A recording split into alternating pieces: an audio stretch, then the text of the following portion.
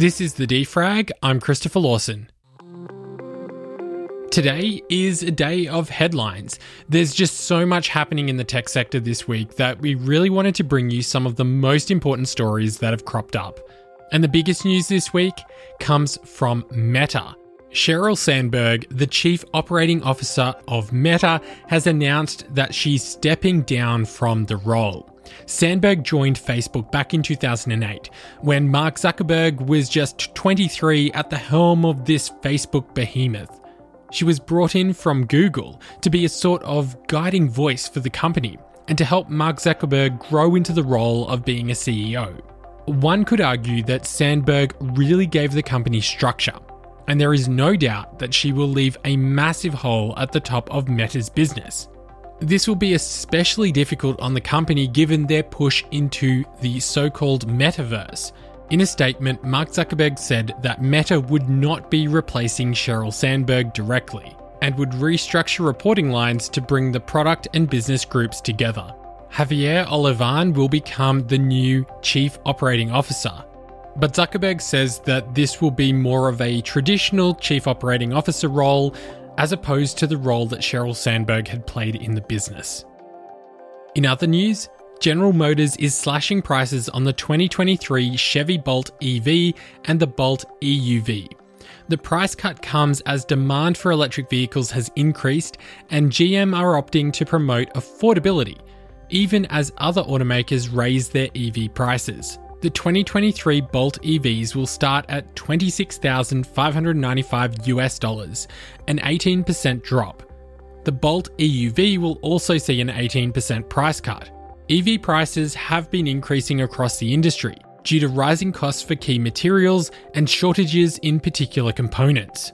The raw material shortage has led some experts to predict that battery prices could spike by 22% by 2026. The enterprise video messaging service Loom has laid off 34 employees across its product and people operations divisions. The staff cuts, which account for 14% of Loom's team, come just a year after the company reached a $1.53 billion valuation. Loom was one of a number of companies that benefited significantly from the rise in work-from-home policies due to the pandemic. Loom founder and CEO Joe Thomas says the layoff decisions were made to ensure the company can move forward sustainably, especially in light of increased economic uncertainty.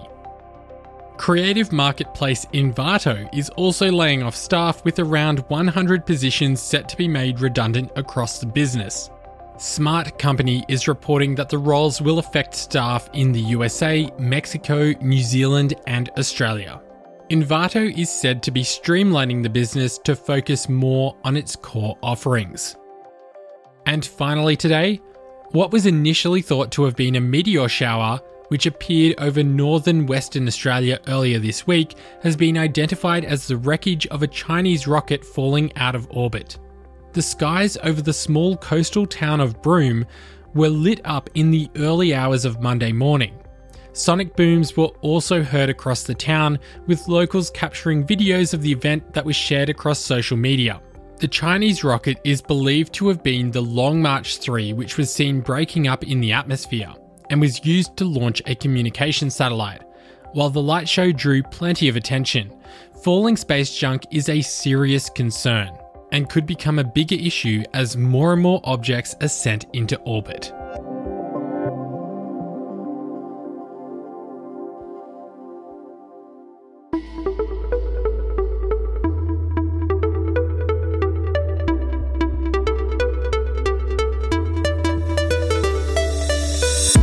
The Defrag is a production of Lawson Media. The show today was hosted by me, Christopher Lawson, and produced by James Parkinson.